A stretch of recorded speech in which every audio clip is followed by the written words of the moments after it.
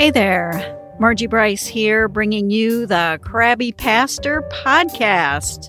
And I don't think you're going to be too surprised to know that it's too easy today to become the Crabby Pastor.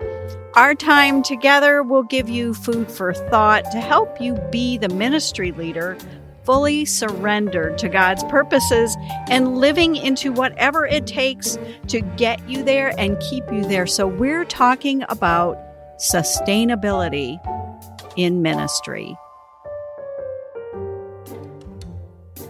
Hey there, we're talking about kenotic leadership.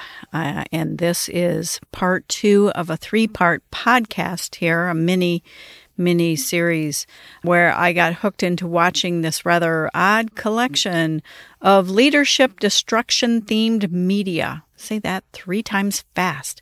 Leadership destruction themed media. A podcast, mini series, documentaries. They just really spoke to me about leadership. I am not advocating that you have to run and watch any of these, but you do have to remember that the first line of leadership is that you have to lead yourself and lead yourself well before you can lead others. So this is my tie-in with self-care and its importance with leadership. A kenotic leadership is what I am going to heavily advocate for, a leadership that is connected to and surrendered to God's purposes. And so especially this is important for ministry, especially this is important in this rather quirky and unique post-pandemic ish era. So today I'm using the documentary about Hillsong and the Rise and Fall of Mars Hill podcast to see what we can sift and learn. We seem to have a fascination with the rise of leaders. Christianity does indeed have its celebrities, and that would be beyond the obvious choice of Jesus. Even within your own denomination, there are celebrities.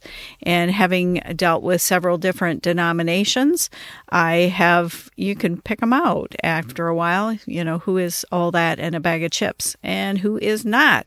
So people whose ways seem to be ever present and they just seem to be larger than life and certainly larger than other people. And I'm not talking about size.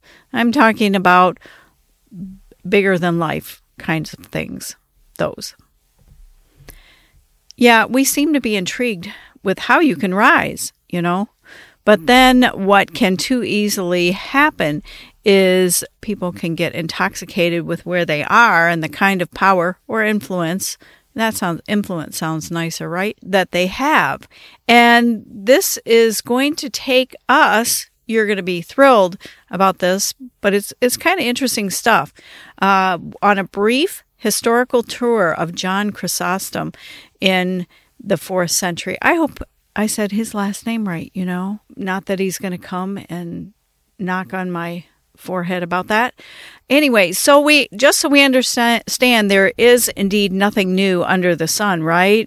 People are people. We just have smartphones. The smart went in air quotes, just so you know. And here I am foisting upon you some work from my doctoral dissertation where I surveyed ministry leaders on how well they understand kenosis from Philippians 2 from a real practical standpoint. Kenosis has been my fascination and interest for a while, and that is where I went with my dissertation, but I promise I'm not reading that to you. If I feel really generous, I might put a copy of it and just see if even one person reads it in the show notes. I don't know if I'll do that or not. Maybe if you begged me, I might. My mother never read it, so I had somebody else tell me that.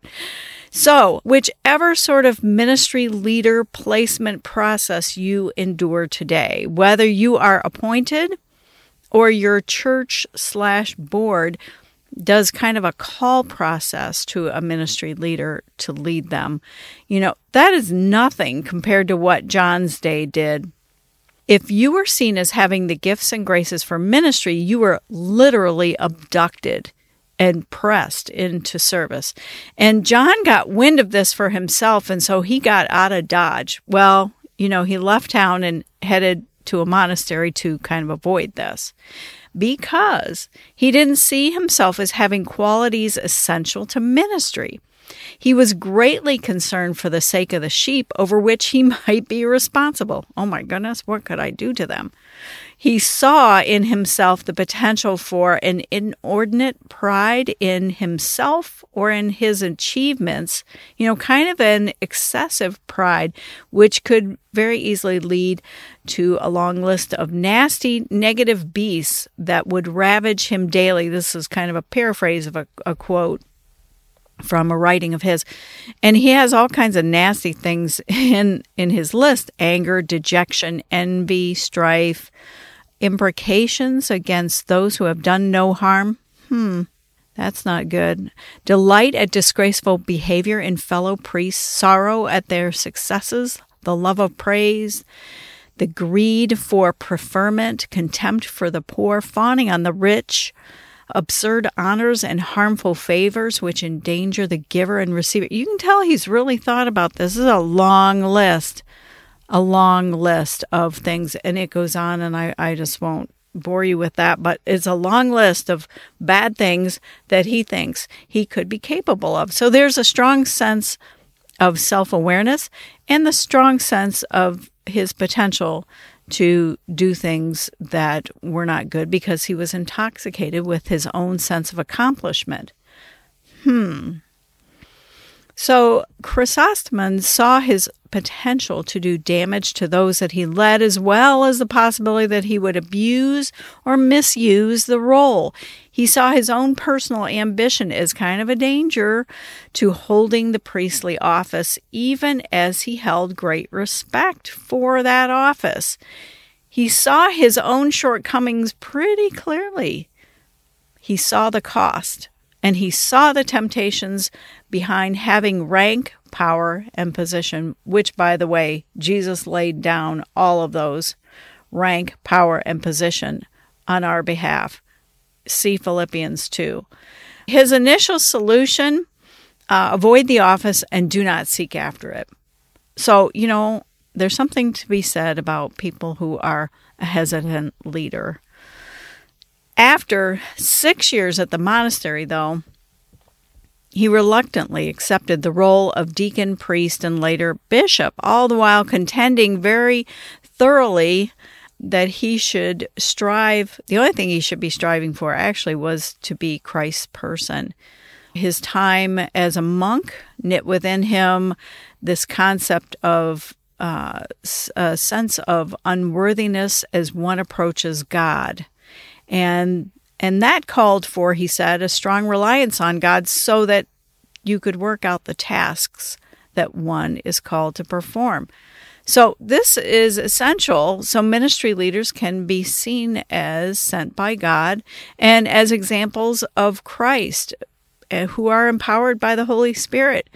So I think John would say, and we would agree, that ministry is not for the faint of heart or spirit, nor is it a path for those who know how to pull themselves up by their bootstraps, but it is for those who are brave enough to allow God to have ultimate sway in their lives. It is a kenotic journey toward understanding.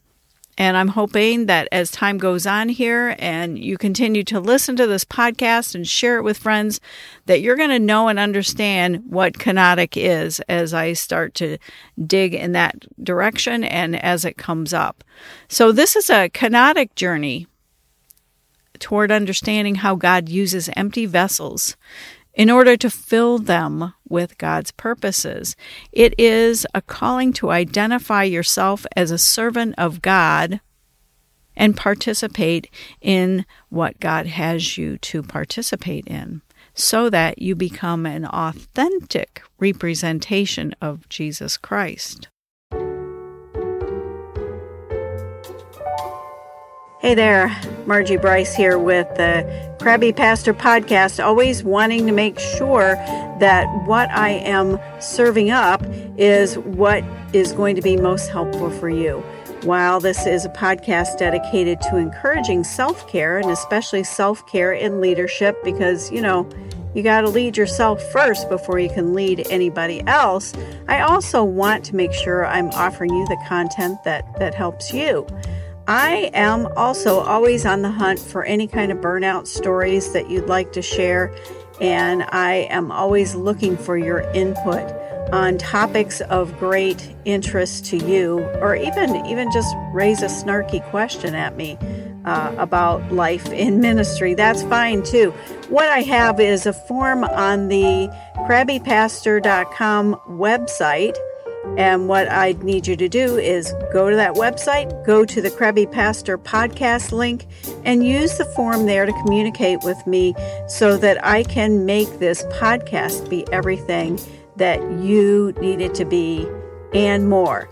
Just know any information you provide me is confidential unless you say to me, hey, I'd love to be interviewed on your podcast, or I'd love to be a part of chatting it up with you on your podcast. Other than that, unless you make it clear to me that you want to be an active part of it, or you want that kind of exposure, I will consider your material confidential.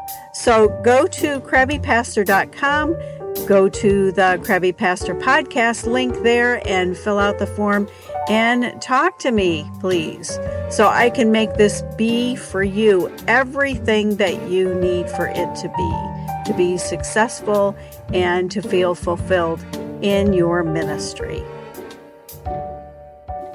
So we're done with the history lesson for a moment, and we're going to leave John here and head towards Hillsong, the documentary on, I think it's Discovery Plus.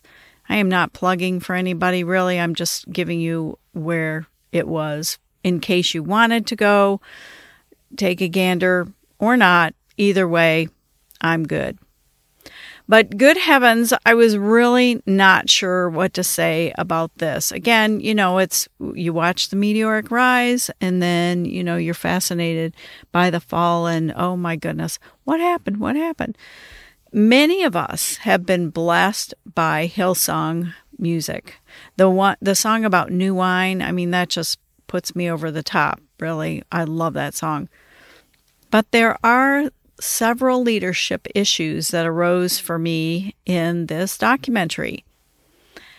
The documentary did offer a couple of condemning insights that really provided shallow explanations, and I want to chat on that for a moment, because you can see a bit in this how unaware of some of the Christian values that secular culture is. And you know what? In all fairness, I am guessing that this was compiled by non-faith people because of this.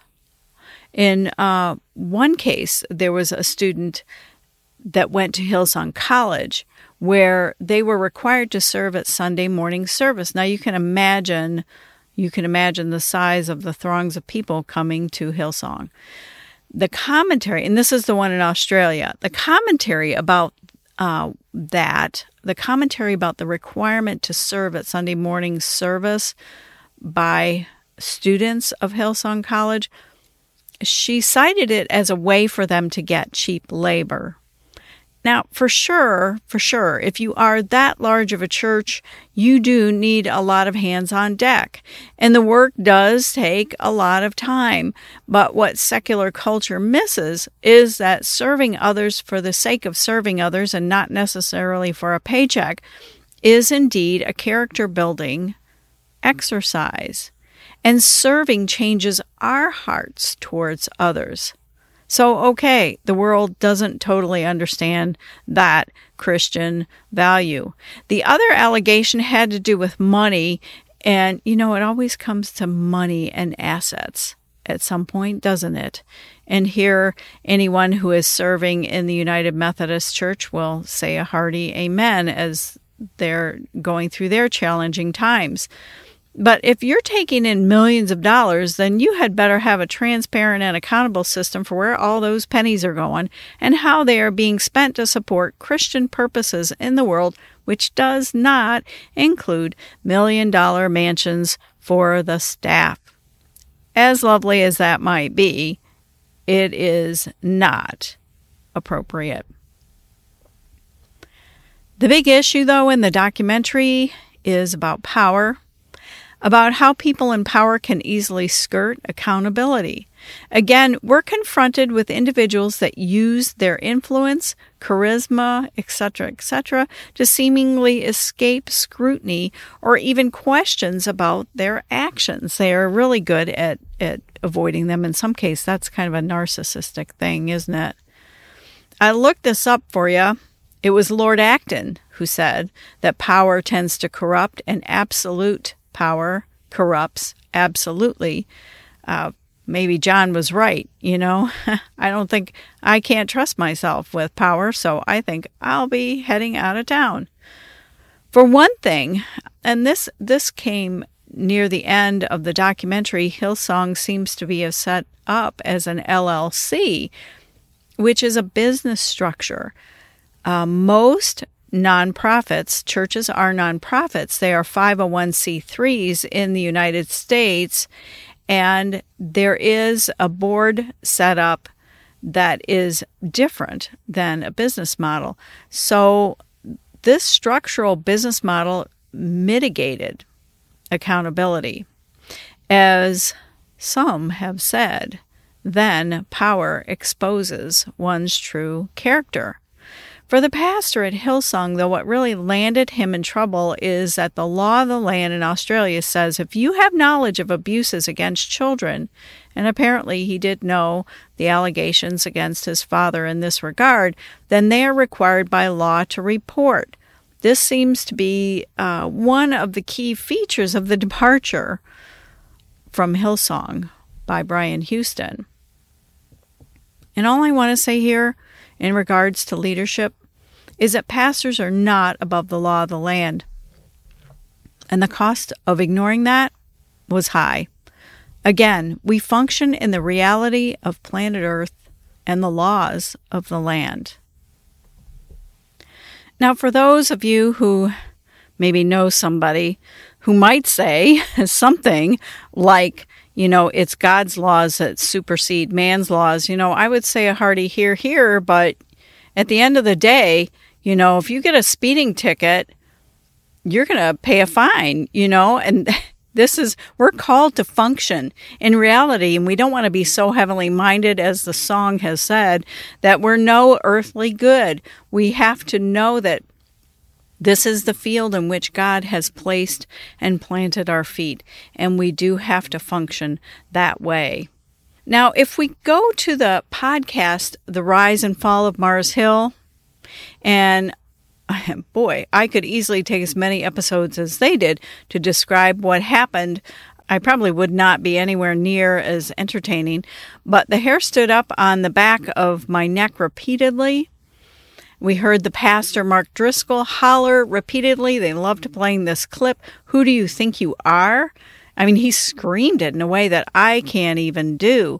He screamed that to his congregation. Mostly it was guys, I think.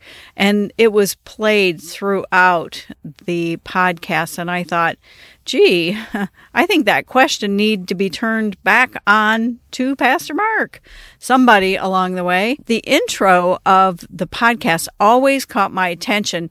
And to me, this was never really answered by the podcast, although they seem to be adding more and more episodes, so maybe they will get at it. But what is up with the Christian celebrity status of pastors? And why do us feel like we need to flock to the feet of charismatic pastors when what we really need to do is flock to the feet of Jesus? And our pastor's personality has nothing to do with it. I can look at myself and I'm thinking, I am not this tall, booming voice person that has this ultra charismatic personality. And I know that. I know that because I had a congregant once bring me over to meet her friend and say, look, she doesn't look like a pastor at all. She just looks like your best friend. I mean, all right, I thought at the time, let's just reinforce it for me, okay? But this seems to be the case, and I'm not really sure about this. Well, I am sure about it. I'm sure that there's plenty of pastors out there that have a great word from Jesus that are not tall with big booming voices, who are mild-mannered, more like Clark Kent than Superman. And I can't remember what a female of that version is. So that's what we're going with. But anyway, meek and mild and humble. I mean, even Jesus had said there was nothing about him that people would regard him. Isaiah says this. There was nothing about Jesus that you would regard him as, he was just kind of an average guy. They say that about Paul as well, just average people. But yet we are in such a culture where we look for this celebrity status and we grant it to people because people don't have power unless other people give it to them, right? To be sure, there was also an administrative structure with not much accountability in both of these cases, but especially in the Mars Hill one, you start to hear all the wranglings and the maneuvering to ensure that Mark had ultimate sway and ultimate say in everything. So it was an administrative structure with not much accountability in there. As they say, pride goes before a fall. And it was a good thing John Chrysostom saw that kind of vulnerability. Churches today, I think we need to intentionally structure ourselves so that organizational structure protects the pastor by an accountability process or purpose or bent, however you want to say that. So, I mean, of the two, I think I would have rather had John Chrysostom as my pastor than any celebrity pastor. That's what I want to see in my pastor, is this humble, Jesus-loving. I see the potential for that I can do something dumb or bad or whatever, that I too can get lured in with too much power, too much people lauding over me, that I could become that very easily, that all of us have the potential to become like Mark Driscoll. If given enough rope, we could do that. So that is why churches do need to intentionally structure themselves so that the organizational structure protects the pastor. And that's why then too, believers need to be on the lookout for threads of humility in their pastor. That to me is the most appealing type of pastor that I would be even remotely interested in following anymore. So I will leave us with that piece, and I want to say that there is one more episode coming in this mini-series, and this is one that I'm going to really dig in about what it means to be a kenotic leader after giving some examples of what you don't want to do or what you don't want to be or what you don't want to aspire to. And I will offer some reminders for all of us who desire to follow Jesus wholeheartedly and are called to lead other people to do the same. Hey, thanks for listening.